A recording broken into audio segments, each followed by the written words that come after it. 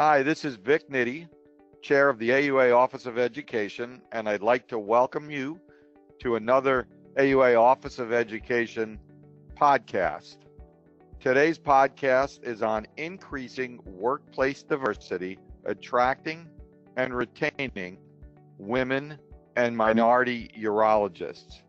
I would like to introduce my co-host for this podcast, Dr. Rena Malik.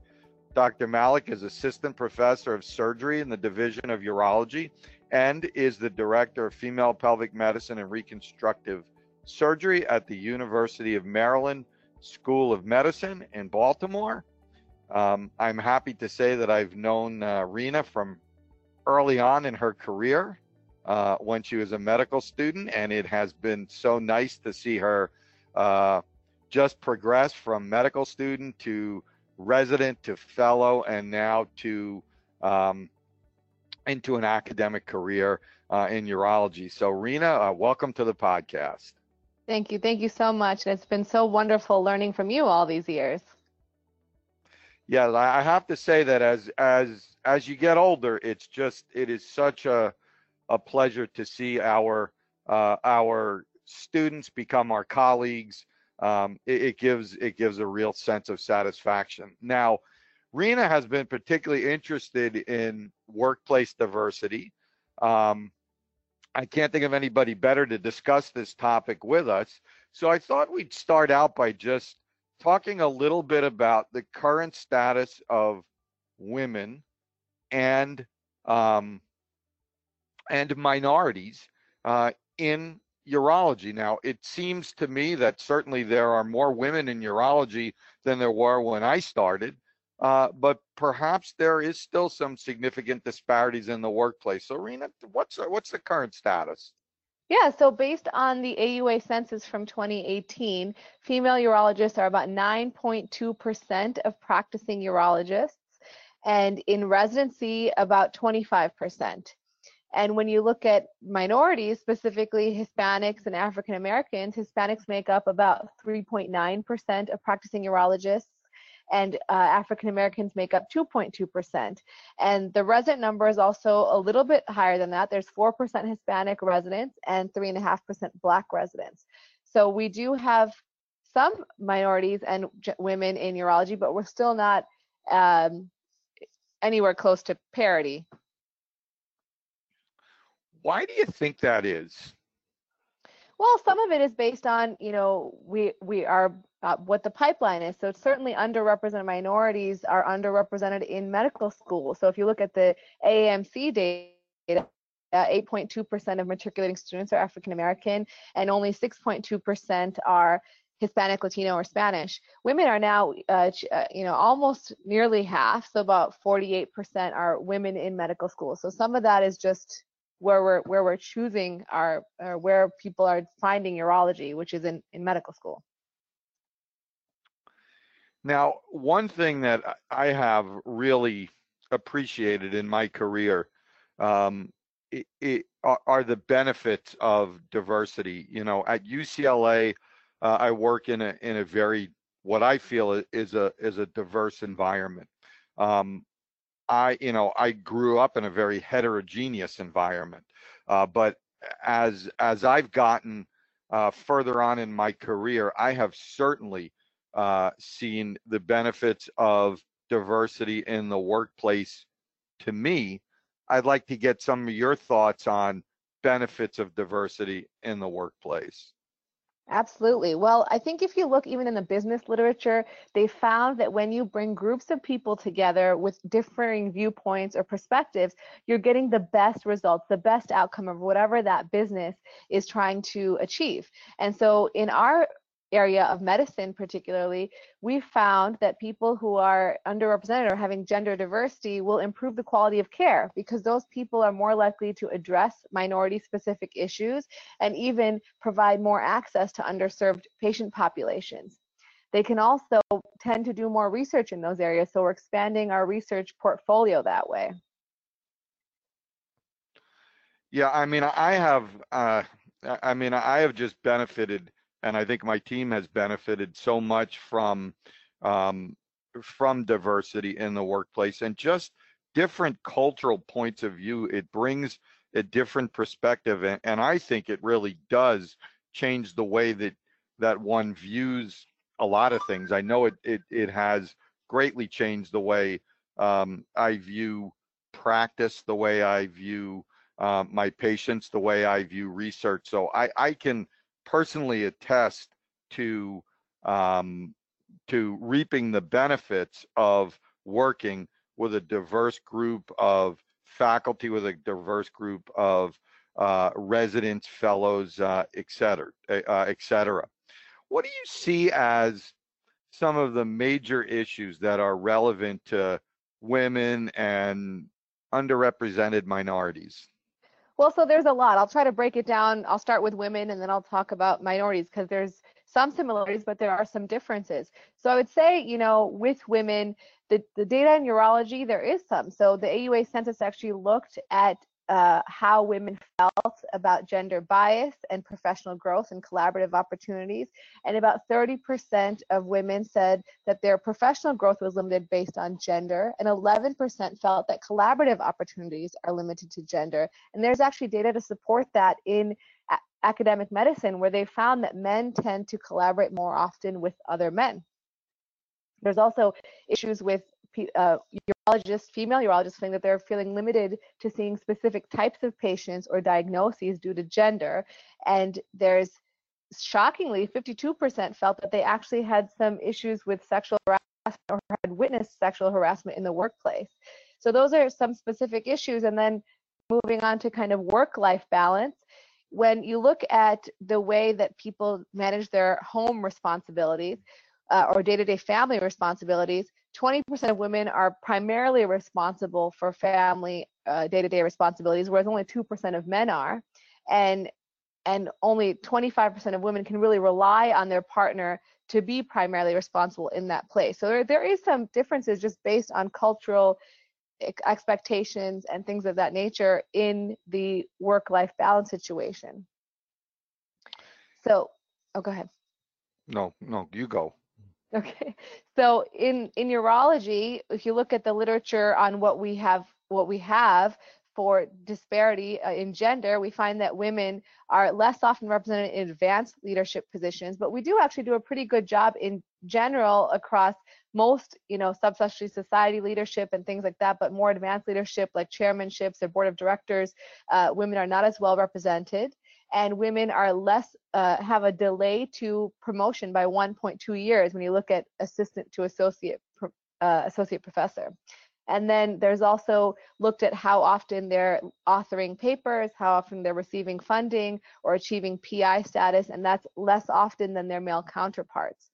And then lastly, when you look at salary disparities, controlling for age, call frequency, work hours, practice setting, and fellowship status, they're earning $76,000 less than their equivalent male counterparts. So there are still some active disparities that we need to address in women. Now, Rena, do you have any idea the disparities that you just mentioned is the gap, or has the gap been narrowing, let's say in the last 1 to 2 decades? Are we making progress towards evening things out and having less disparities? Yeah, I think there's a lot of things ongoing that people are doing to change the makeup of disparity. So being intentional about including women in, leadership positions, or sponsoring women or mentoring women, and also trying to kind of do specific things that can standardize or kind of narrow that gap. So for example, there was some work done in Hopkins and at Stanford where they actually implemented a number of changes to improve the number of people that were women that were recruited in faculty. And they did things like making sure that faculty search committees were reviewed. They developed faculty awards that were specific to women, had professional development programs and skill building workshops. And that has actually increased the proportion of women on faculty. And so there are active measures looking to reduce that disparity and things that are being done to improve that as well. So I know that in some of the training that I've had, particularly when it comes to search committees, et cetera, we are taught about the phenomenon of implicit bias and how that kind of plays a role. It's almost unavoidable. So first of all, talk to us a little bit about implicit bias and how we can sort of guard against that as individuals. Yeah, so absolutely. I think the first thing is just for people who don't know that word, it's essentially an unconscious stereotype or an attitude that affects what we say and do. And virtually everyone has implicit bias, and it can even be counterintuitive to what we truly believe or we think that we consciously believe. And it tends to favor our in-group. So for example, a white male would favor white males, so on and so forth. So the ways to combat implicit bias, it goes above and beyond kind of just a training that tends to oversimplify it. A lot of us have gone through implicit bias training. But the goal is that we need to improve our awareness of implicit bias and have concern for that improvement. So the way to do that is to dedicate, either your practice or your institution has to dedicate themselves to actually improving implicit bias and then monitor that improvement. So first, there are different tests that you can do to assess your implicit bias. There's implicit association tests that you can take and see where you lie on that implicit bias, and then identify areas that it might impact your activity. So whether it's hiring, promotion, patient care, and then implement specific strategies to counter these biases. So for example, if you have race and gender bias, you could try to specifically recruit a female African American to come speak at grand rounds to kind of do a stereotype replacement or counter stereotype imaging. You can also try to individualize and find information specific to the group that you may have implicit biases towards, and increase opportunities for contact. So there's a lot of ways, but it needs to be ongoing, and you need to continue to measure the progress that you're making on the changes that you're actually implementing. So I want to flip this a little bit, and let's say we have a situation where we have a group or a department that is attuned to diversity, and they really do want to attract women and underrepresented minorities into their practice or department. What are some of the tips to attract and retain those folks in your working environment? Well, so I think obviously you want to, before you would proceed with that, make sure that you are creating a culture of respect, equity, and inclusion in which you're going to hire that person. And then you want to kind of standardize recruitment and onboarding so that your new hires are not subject to implicit biases. So whether that's having specific types of questions that you ask, or being available to offer sort of certain types of mentorship or sponsorship to your new hires, and support them in that way. You also want to maybe support their involvement in regional societies. So there are like the Society of Women in Urology, or the R. Frank Jones Urologic Society, or the Latinos in Surgery group, that you want to ensure that they're aware that you support them in those endeavors. And then you want to conduct kind of annual reviews of your progress with them. So whether it's discussing doing diversity engagement surveys to make sure that they're feeling supported and all their issues are addressed. And then again, you want to kind of measure your progress in some way, whether that's job satisfaction surveys, assess your recruitment costs because you're recruiting less and your recruitment is more intentional, or productivity measures. Those things can be helpful.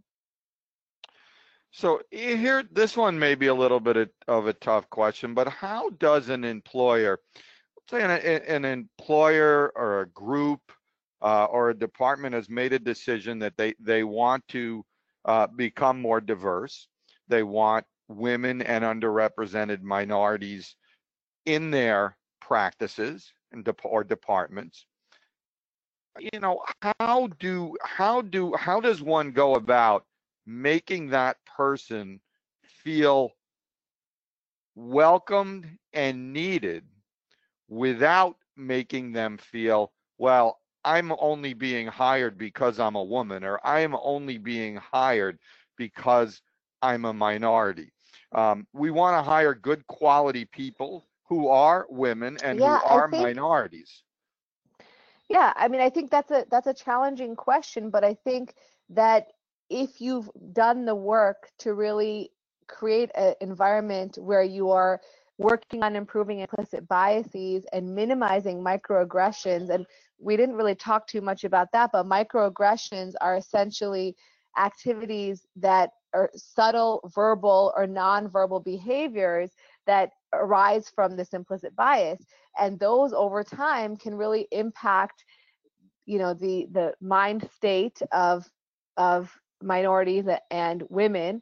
And so these things, if you can limit those and really be conscious of those around, you know, around your colleagues that you're trying to hire, that will speak, you know, really speak to your commitment to diversity, and also, you know, acknowledging where your limitations are or where you need improvement, even to that particular person you're trying to hire. Be like, we're working on this, we're really committed to this, and kind of making that known, and, you know, not burdening them with the responsibility of taking that on to improve the diversity, but really telling them we're committed and we want to work together and we want you to help us see where our deficits might be.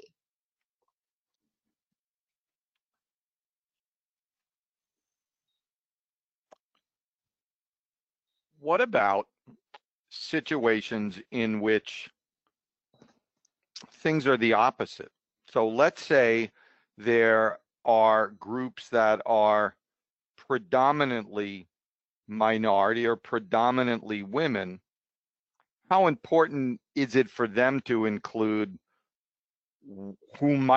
a person who might traditionally be thought of as a majority? So, you know, how about diversity in areas that are predominantly made up of women? You know, how important is it to have a male in a practice that's predominantly a woman's practice, et cetera? We don't talk much about that, but, you know, what about something like that? Oh, I think that's extremely important. It again goes back to the idea that when we have a diverse workforce, we're including the viewpoint of all the different variety of people, and incorporating that into our decision making, because it's easy to find people that are like you and are similar to you and all have similar ideas because you all face similar work-life balance issues or same issues with patient care, whatever it is, same discriminatory issues. But if you don't have a viewpoint from even the majority, then you won't be able to see the varied perspective from them. So for example, if you have a group of women who are discussing issues about how to deal with, for example, microaggression, they may say, well, that's totally unacceptable, and not think about the part of actually educating that person, because someone from the majority who may have made that comment would say, well, I didn't really know that and I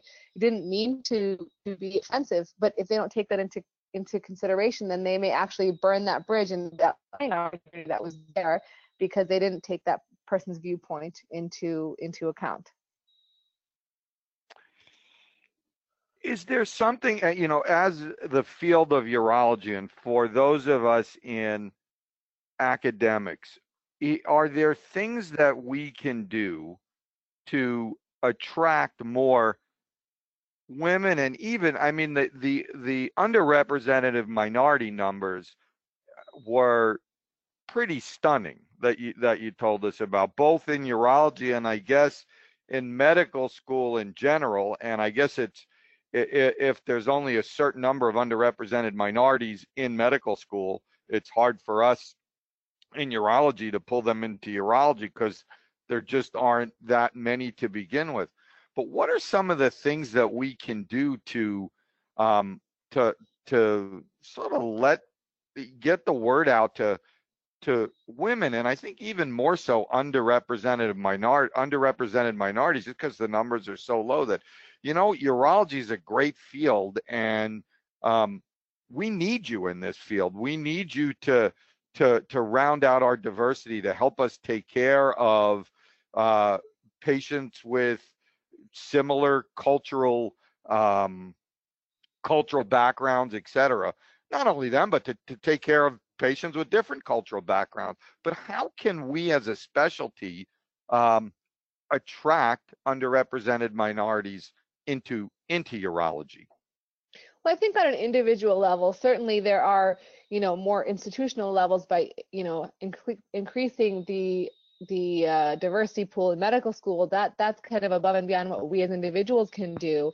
But as an individual, it can be as simple as finding the interest group in your medical school for Black medical students or Latino medical students, and talking and saying, hey, we'd like to give a talk on urology, and then continuing to be mentors for those people and finding opportunities for them. There are now, sub-Is that are offering some scholarships, or programs that are offering some scholarships to underrepresented minorities in urology, and that's a great way that they're highlighting their commitment to diversity in their particular program. And I think more things like that will allow medical students who are interested in urology to be exposed to our field. And so certainly doing those things and then sponsoring those people for once they are in our field, sponsoring them to do things like give talks or be on members of boards, because they're more likely to then stay in academics or be involved in that way. Because I didn't get to the underrepresented minority data, but it basically shows that underrepresented minorities are more likely to leave academics and have lower rates of retention than non-minority colleagues. So that is definitely an issue in underrepresented minorities, and something that we should be striving to improve. Do you think in academics we do a poor job of retaining underrepresented minorities in academic environments? I mean, it would sounds like we are, if the numbers speak to that. Well, I don't know about urology because it's such a small group. We can't get meaningful data, at least to now. In urology, what we found is that very minimal data, but what we have is that non-Hispanics authored more papers than Hispanics based on 2017 AUA census data. We don't have much more than that, but in medicine, academic medicine, underrepresented minorities have reported lower career satisfaction and leaving academic medicine at higher rates. But I can't speak to urology specifically. But I think ultimately we do need to make efforts to improve that in whatever way we can.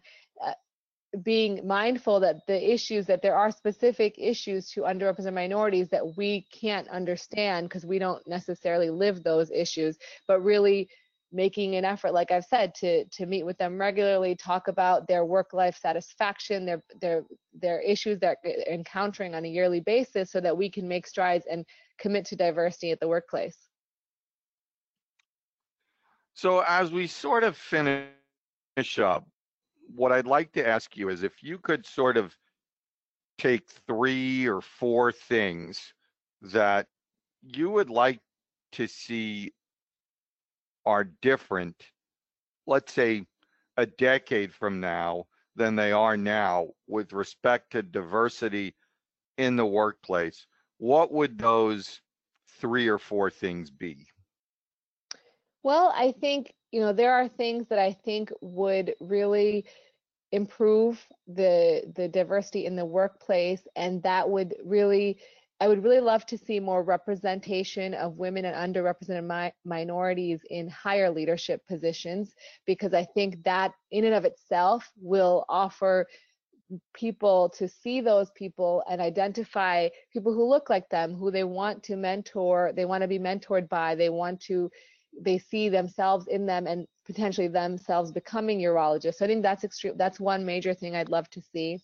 Second, I think that, discussing these things in a more standardized fashion on a regular basis and not just like a one-off training, I think would be extremely useful. So at Maryland, we've started this cultural complications M&M in our general surgery department, which is available online for people who are interested.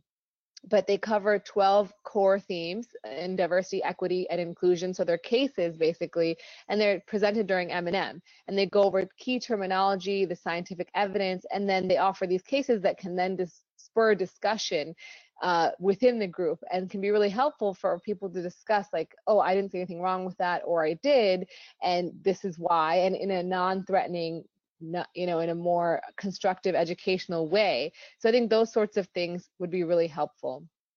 And then I think ultimately,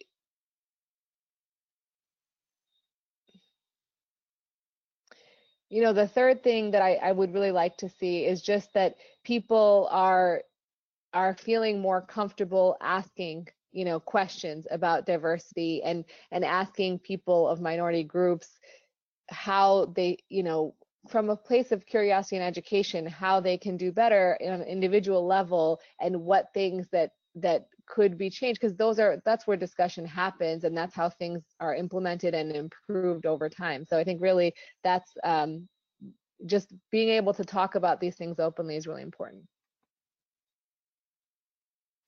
Well, that's great. Well, thank you so much for your perspective on this. It's an important topic. Certainly, as I mentioned at the beginning, workplace diversity, workforce diversity has, I have just really seen the benefits of that, particularly in the last decade, for myself and my team. And I think that I'd like to think that I'm better because of it. I look around at the people I have worked with, the people that I have worked for, the people that I have trained, and the people that have trained me. And it is a diverse group.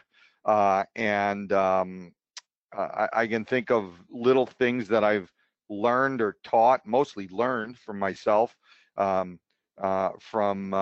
people of various genders, backgrounds, etc., that I think have really contributed to my own development. And I would encourage others to be equally open to diversity in the workplace, as I just think it's an incredibly important thing, and I'm happy to see people like you who share that passion. And hopefully we'll get the message out, and we'll continue to expand our horizons and make things look similar by making them look equally diverse, which I think would be really nice.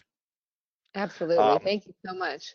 Oh, you're very welcome. So again, I'd like to thank Dr. Rena Malik from the Division of Urology at the University of Maryland.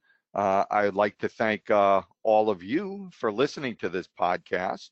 And as always, if you'd like more information, please visit auanet.org/university.